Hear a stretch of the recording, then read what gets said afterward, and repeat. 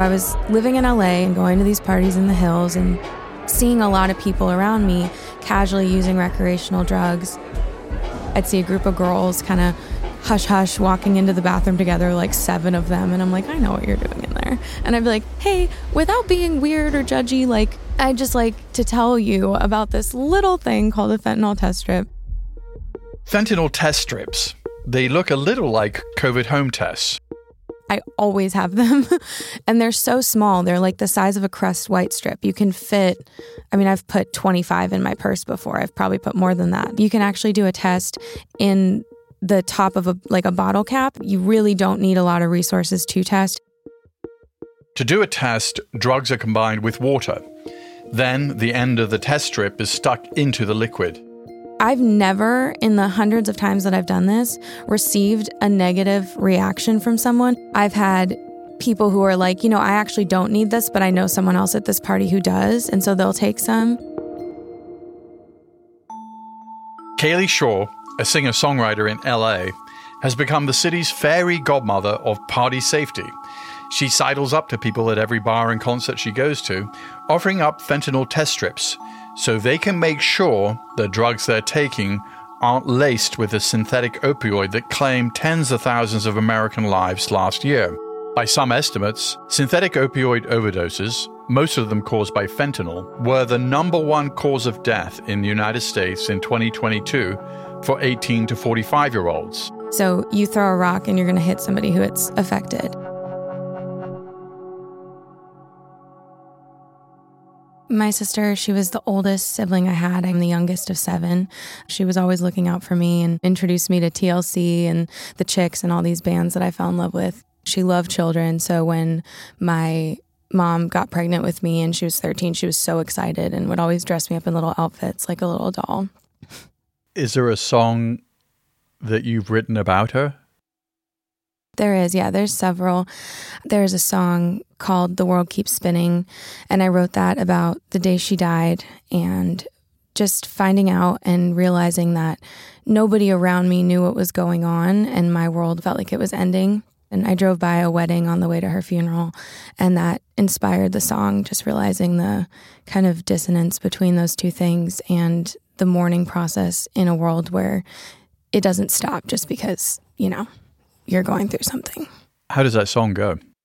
Like, do you want me to sing it? Well, if that's not an imposition. No. Let me sing my favorite part. Gotta drive through coffee, wrote a song like I always do. It was probably about some stupid boy. I wasn't thinking of you. I got a phone call from our dad, thought he was just checking in. But as soon as I heard his voice, I knew that wasn't it. And it was just another day until it wasn't. The sky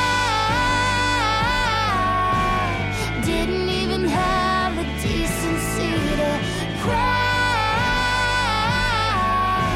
And that damn sun still found a way to shine.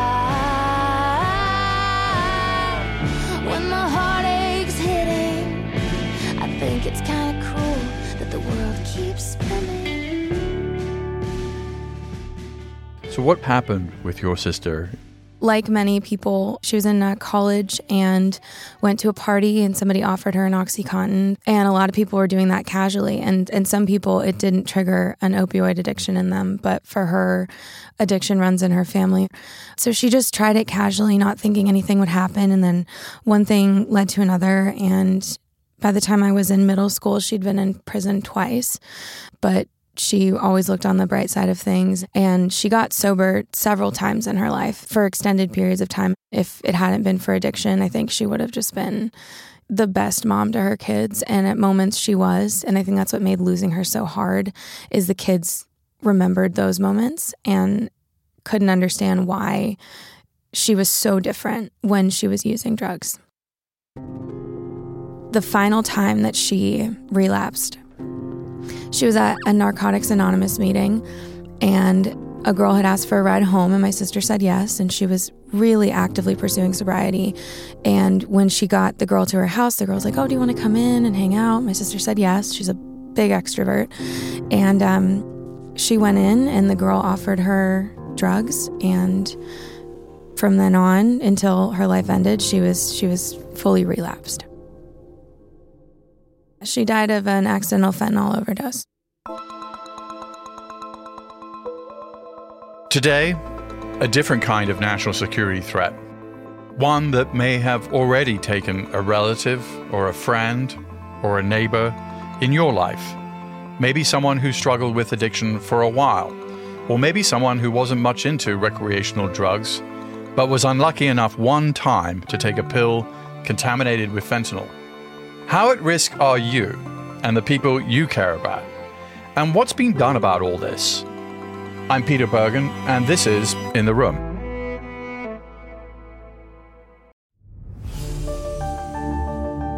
Just a quick note before we get into the story. I hope you'll go to audible.com/news, where you'll find my recommendations for other news, journalism, and non-fiction listening. That's audible.com/news. Now, let's get back to the show.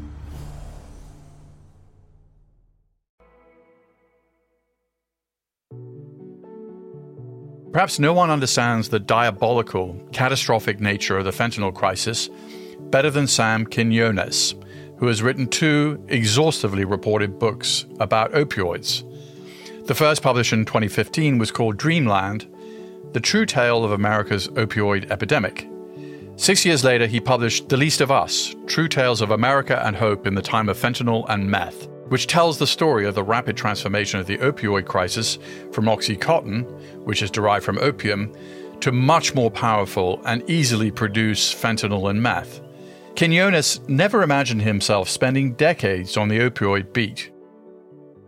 Well, initially, I was just fascinated by a story that I had come upon one town, a village in Mexico, where everybody came here to the United States to sell heroin, black tar heroin, retail. Quinones realized he was missing a critical piece of the story, the why.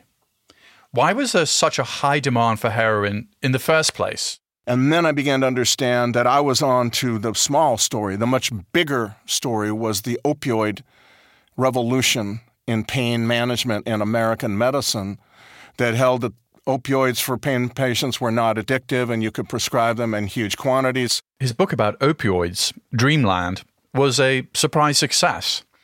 The title is taken from a swimming pool in a middle-class Ohio town that Quinones describes at the beginning of the book. Dreamland covers a part of the story that you probably already know, how opioid addiction mushroomed into an epidemic that spread across the United States. Portsmouth, Ohio is a big industrial town, had steel mill, had shoe factories, a very employed town, vibrant downtown shopping. And on the outskirts of town, they had an enormous swimming pool. The grounds were about the size of a football field. And they called it Dreamland. And it was a place where everybody kind of grew up. It was where community was formed and shaped and where you grew to feel kind of a part of something that was larger than yourself. And in the 1980s, all that began to change. The factories began to close. People began to leave looking for jobs elsewhere. Main Street really hollowed out and became really a shell. And then they had to dig up and destroy Dreamland. People lost this place where they could be with each other. A lot of real estate was abandoned in Portsmouth in those years. Now the only place you really saw anybody was at Walmart. And then Portsmouth, Ohio became home to a pill mill. Many pill mills, actually. These sketchy clinics prescribe pain pills in exchange for cash. No insurance. And so people would line up all day to get their prescriptions, filling your waiting room. These clinics are just packed with people all day long, people from all over. An entire generation got addicted this way. This is a supply story. It's not about demand. People are not out there saying, I really want to be addicted to opioid painkillers. This is about supply, overwhelming, relentless, very potent supply. First, prescription pain pills, later heroin, and then after that, fentanyl and methamphetamine. But it's all kind of creating, as it goes, its own demand. Quinones didn't expect his book to sell. The subject matter was depressing, and there was still a lot of stigma around addiction. But after the book came out, Quinones was invited all over the US to speak at libraries and schools and community centers. People told him their stories of how they had been touched by addiction and overdose. As he reported his first book, Quinones tracked the changing nature of opioid use. When regulations changed and doctors cut patients off from their OxyContin supply, users replaced OxyContin with heroin. Then, after his book came out, the story changed again. Methamphetamine, fentanyl taking over, synthetic drugs taking over, no plant-based drugs anymore. You said something quite striking in your book about how anyone can become a drug kingpin with fentanyl. Tell me what you mean by that.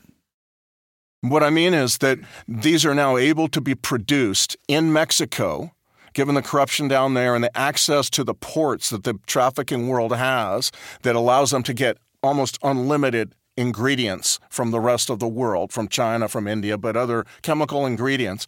They can make these drugs in quantities that are simply mind-boggling. We've never seen before. If you are a drug trafficker, you no longer need land.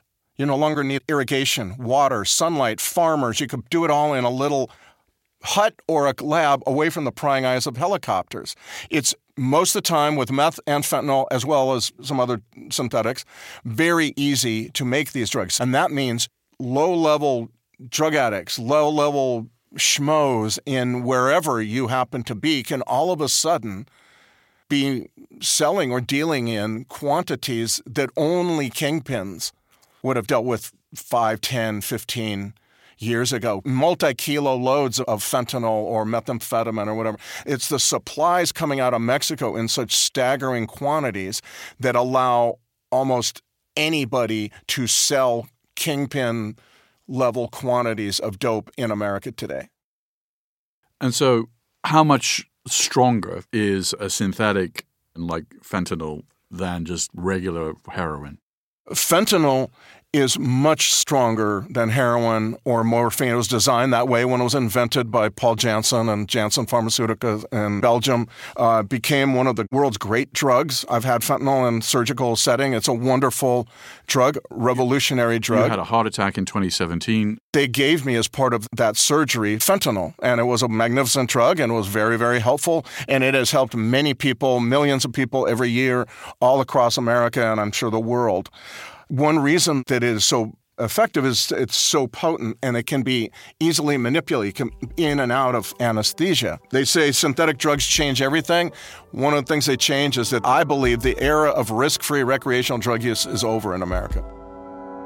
And if the era of risk-free recreational drug use is indeed over, so is the possibility of managing a low-grade drug addiction.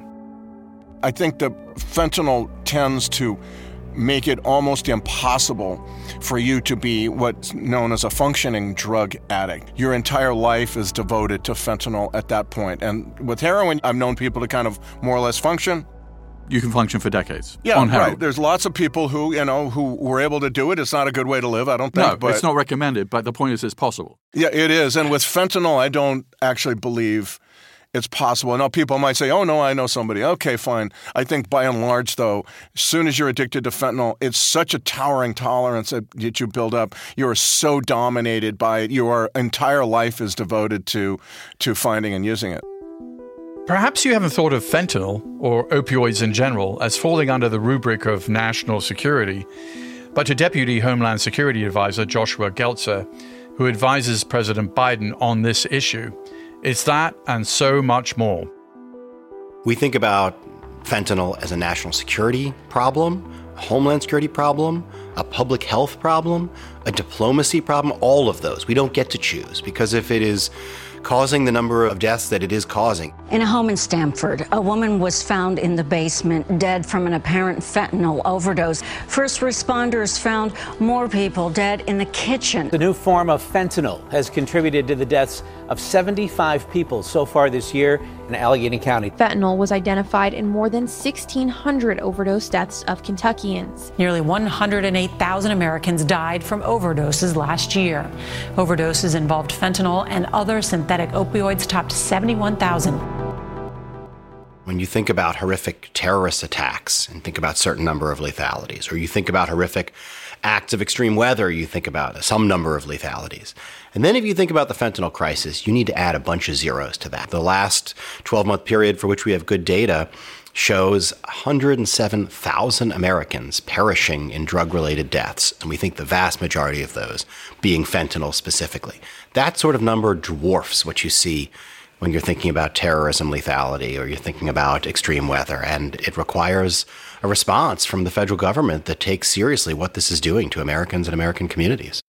So when did fentanyl become a subject of conversation for you and your team and across the government? In thinking about the answer to that, I thought of how Hemingway described how a person goes into bankruptcy, which is gradually then suddenly.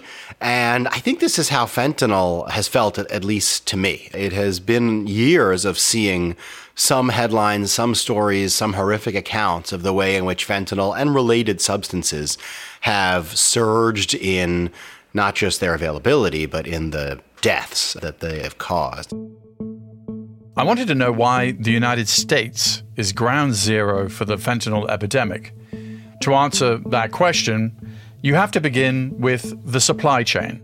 It does begin with what I understand to be factories, some big, some small, in different parts of China, in which these precursor chemicals are made.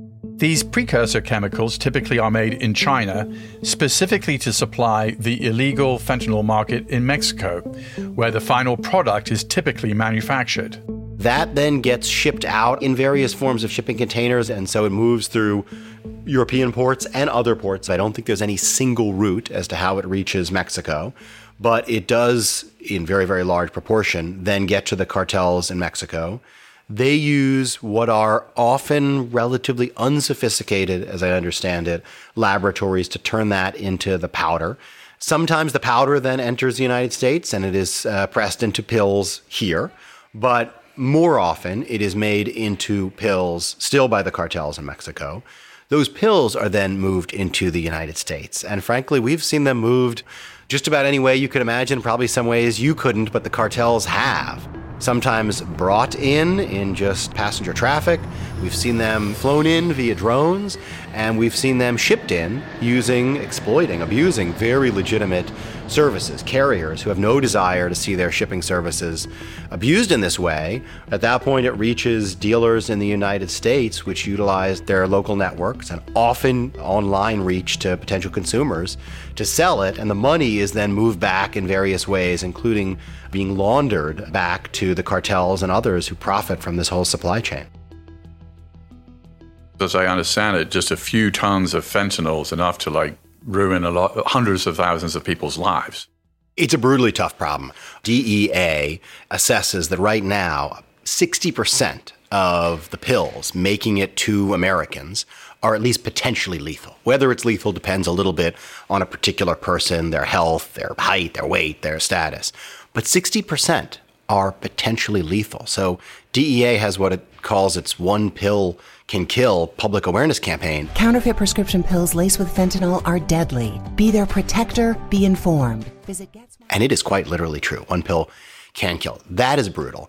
The scale of it is brutal. If you zoom way out, the quantity of pills and powder combined seized by U.S. law enforcement at our border last year, just what they seized was enough to kill every single American potentially with a few pills left over. So that, of course, doesn't even count the pills that were not seized and that did reach Americans and indeed killed far, far too many of them. So it is a distinctive problem in how quickly, how brutally it can be lethal, and in just the enormity of the supply right now. According to Geltzer, the People's Republic of China, the PRC, isn't willing to do much to stop the flow of these chemicals to Mexico. While the PRC did designate fentanyl as a controlled substance a few years ago, that hasn't stopped the chemicals that are used to manufacture fentanyl from making their way to Mexico.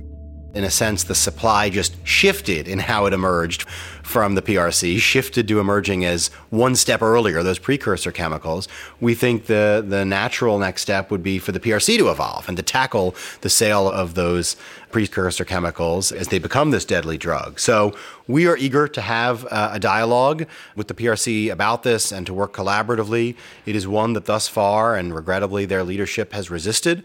But as we continue to work with other governments around the world and really to ratchet up the level of attention governments pay to this problem and do so collaboratively, we're eager to do that with the Chinese as well. In April, the U.S. Justice Department announced charges against a Mexican criminal organization called the Sinaloa Cartel. It was once headed by the notorious drug lord El Chapo Guzman, who's now in a U.S. prison for his crimes. The cartel has since been taken over by his sons.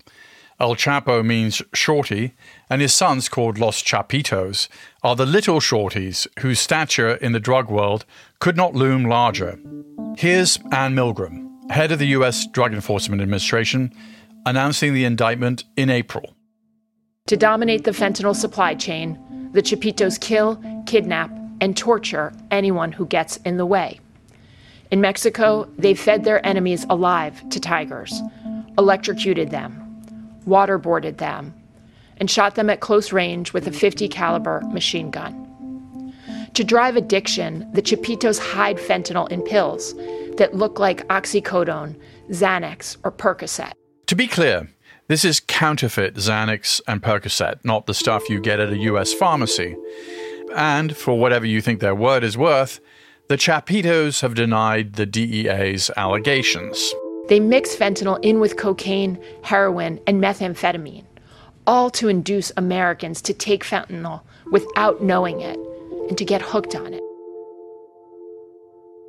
The indictment talks about El Chapo's sons as sort of dominating this fentanyl market in Mexico. I was struck by how well armed these guys are. They have rocket-propelled grenades, they have grenade launchers, they have armored vehicles, they have .50 cal machine guns mounted to these armored trucks. I mean, this is like a small military. That's right. These cartels, while profiting primarily, not exclusively, primarily off selling these types of dangerous drugs, they represent something even bigger as a threat, including very much within Mexico. They are extremely heavily armed. They use brutal, absolutely brutal violence to intimidate or in some cases actually eliminate those whom they see as a challenge. And they wreak havoc on some areas against civilian populations. That is a challenge for the Mexican people and the Mexican government. And it is a challenge more broadly because that violence is not confined to the Mexican side of the border. And it's why we treat this as a shared challenge with the Mexican government to deal with, because the violence that goes along with, that accrues in the course of trying to generate these drugs, move these drugs, profit off these drugs, it's enormous. And the Mexican government, I think, is doing what it can to try to reduce those sorts of areas where these entities operate. They, of course, like us, have no interest in seeing that sort of violence and that sort of especially appalling effect on civilians, but it's very hard. Yeah, one thing Mexico suffers from is we, the United States, are exporting hundreds of thousands of semi-automatic weapons, which are clearly contributing to the violence. And so is there a deal where the United States gets a better handle on AR-15s and other similar weapons leaving this country, and they do a better job on preventing fentanyl crossing the border? Look, I think each of us, I mean, the United States and Mexico, is committed to stepping up our game when it comes to dangerous things moving in one direction or the other illicitly.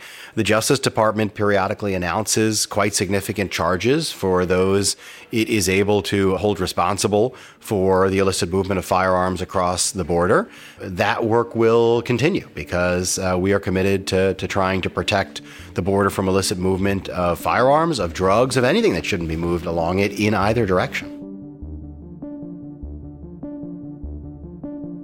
Have you ever reflected on it? This is kind of an interesting business model because fentanyl is so dangerous that you're in danger of killing a bunch of your customer base. So why would they go down that route? For years, the kind of inherited wisdom on drug sales was that drug dealers, at least at that level, wanted their clients hooked but not dead. because once they were dead, they wouldn't, keep making sales to them.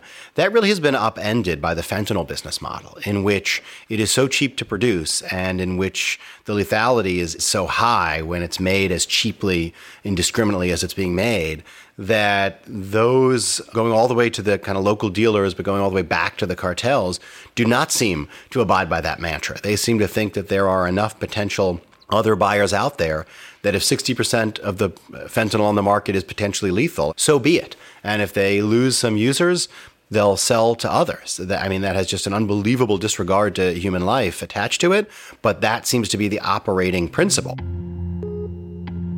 To me, this is the most baffling part of the fentanyl issue. Drug dealers are killing off their customer base. In the past, we might have talked about drug users overdosing on their drugs. But when it comes to fentanyl, the more appropriate frame is often a poisoning. While plenty of people use fentanyl on purpose, many have no idea they're consuming fentanyl. For instance, a college student trying out a counterfeit pill, or someone taking cocaine at a party. So why would drug dealers kill the very people they're selling to? Part of the answer has to do with what Geltzer said. There are enough potential buyers out there that even if they lose some, or even many, there are still plenty of others who will become the customers of tomorrow. Recently, an appalling new trend has arisen, showing just how powerful the grip of fentanyl is. The addition of xylazine, known as tranq, to the fentanyl supply in many parts of the United States. Xylazine has been prominent in the East Coast, especially Pennsylvania, where it's estimated tranq is in 90% of Philadelphia's dope supply. It's a horse tranquilizer that has the grotesque effect of causing severe wounds in users. You can just walk out into Kensington Avenue and you can smell the rotting flesh. It's awful. The DEA says that about a quarter of fentanyl powder that was seized in the US in 2022 contained tranq. When you hear that people continue to chase a drug even as it eats away at their limbs, it makes you wonder if we have to throw out the whole playbook on treating drug addiction and write a new one.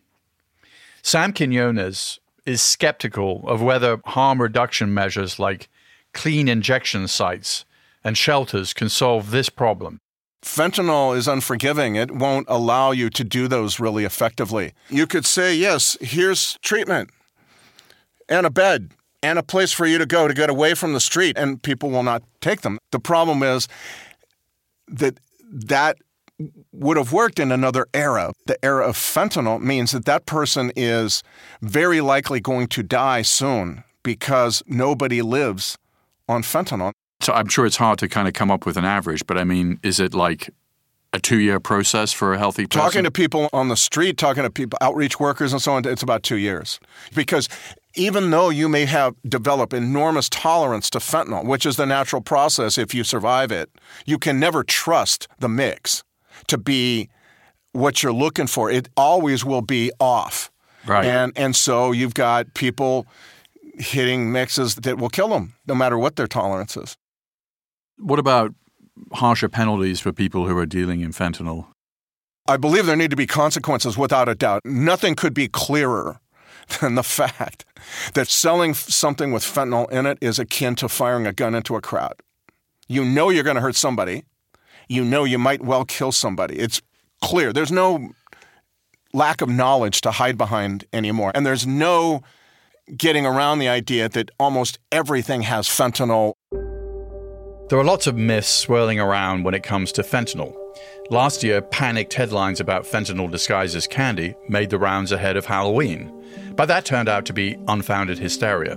While it's true that some cartels have added color to their fentanyl product, there's no evidence that anyone has been disguising the drug as candy and attempting to give it to children. Another myth common enough to pop up in news coverage: fentanyl can be absorbed through the skin, or the powder can be inhaled accidentally. Experts say this isn't true. Fentanyl doesn't get into the body all that easily, which is why people often smoke its vapor or inject it. But the myth persists. Until recently, the DEA even warned first responders about these so-called risks on their website. According to experts, this information is inaccurate and even dangerous. If first responders are afraid to touch overdosing patients, they might hesitate to provide care, and when someone is overdosing, even a minute's delay can mean the difference between life and death. When we contacted the DEA about an erroneous fact sheet on their website for first responders, they said it would be moved to their archive. As a parent, I wanted to know, what advice can I give my kids that will actually keep them safe? Sure, you can tell your kids just say no, but as Katie Shaw reminded me, when it comes to teenagers, defiance is part of the gig. When the stakes are life or death, we might have to change the way we think about talking to our kids about doing drugs. Kids are going to do whatever they want. I mean, they don't have fully developed prefrontal cortexes. How are you expecting them to weigh all the risks and rewards of this situation? It, to me, feels similar to like sex ed in schools, where if you teach abstinence only, I mean, I went to an abstinence only school and I was one of 3 girls in my class who had not been pregnant by senior year. I mean, I'm not even exaggerating. Small school, but still crazy numbers. You don't have to approve of it in order to give your kids the resources. I think that the best thing you can do is to just relieve yourself of the judgment and realize that maybe if your kids aren't going to use them, their friends will. I've also started carrying Narcan in my purse as well, which is very small. I mean, it's smaller than a case of AirPods. What is Narcan? Narcan is, it's also known as naloxone. It's an opioid overdose reversal drug. It's a nasal spray. It really just targets the opioids in your system if you are overdosing and can save your life. It's no wonder Kaylee Shaw is so dedicated to stopping the next overdose death. She lost her sister to fentanyl in 2019, and then in 2022, she lost one of her close friends as well. A little over a year ago, my high school best friend, she'd struggled on and off with addiction and had gone to rehab. I mean, I believe you could count on 2 hands how many times she'd gone. It was definitely like her family tried so hard and had the resources to get her that help. And she had been sober for 6 months and was living with her family, and they helped her get into an apartment. And the first night she was in her new apartment, she did what she thought was 2 lines of cocaine, and she had no idea that the cocaine she did was laced with fentanyl, and yeah, she passed away. Very sorry to hear that. What is her name? Her name's Casey Bouchard. She was an incredible person, and I think that that's the biggest thing I want to, get out there is I think that if you haven't lost someone to addiction, there's still this kind of notion that it's a junkie in a trailer, and these are people whose lives were just going to go there anyways. Casey Bouchard worked with autistic children. She spent much of her time fundraising for an orphanage in Zimbabwe. She had planned a visit there, but she overdosed, or rather she was poisoned by fentanyl. I don't believe everything happens for a reason. I think that I never should have lost Casey and Ashley, but if I was going to, it's my responsibility to make something good come of that. And if they had had somebody at a party passing those out to them, they would still be here.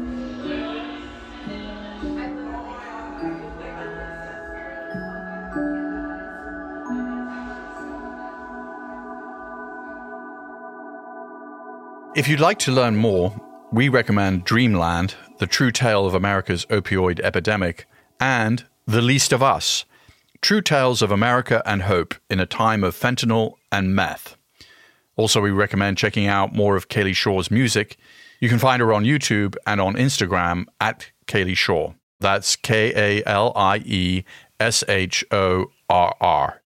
Special thanks to the toxicologists we spoke to for this episode, Dr. Lewis Nelson and Dr. Ashraf Mozayani. In the Room with Peter Bergen is an Audible original, produced by Audible Studios and Fresh Produce Media. This episode was produced by Laura Tillman with help from Holly DeMuth. Our executive producer is Alison Craiglow. Katie McMurran is our technical director. Our staff also includes Eric German, Luke Cregan, Jamila Huxtable, and Sandy Malera. Theme music is by Joel Picard. Our executive producers for Fresh Produce Media are Colin Moore, Jason Ross, and Joe Killian. Our head of development is Julian Ambler. Our head of production is Elena Bavietz. Eliza Lambert is our supervising producer. Maureen Traynor is our head of operations. Our production manager is Hermenio Ochoa. Our production coordinator is Henry Koch. And our delivery coordinator is Anna Paula Martinez. Head of Audible Studios, Zola Mashwiki. Executive Vice President, Head of U.S. Content, Rachel Giaza. Head of Content Acquisition and Development and Partnerships, Pat Shah. Special thanks to Marlon Calby, Allison Weber, and Vanessa Harris.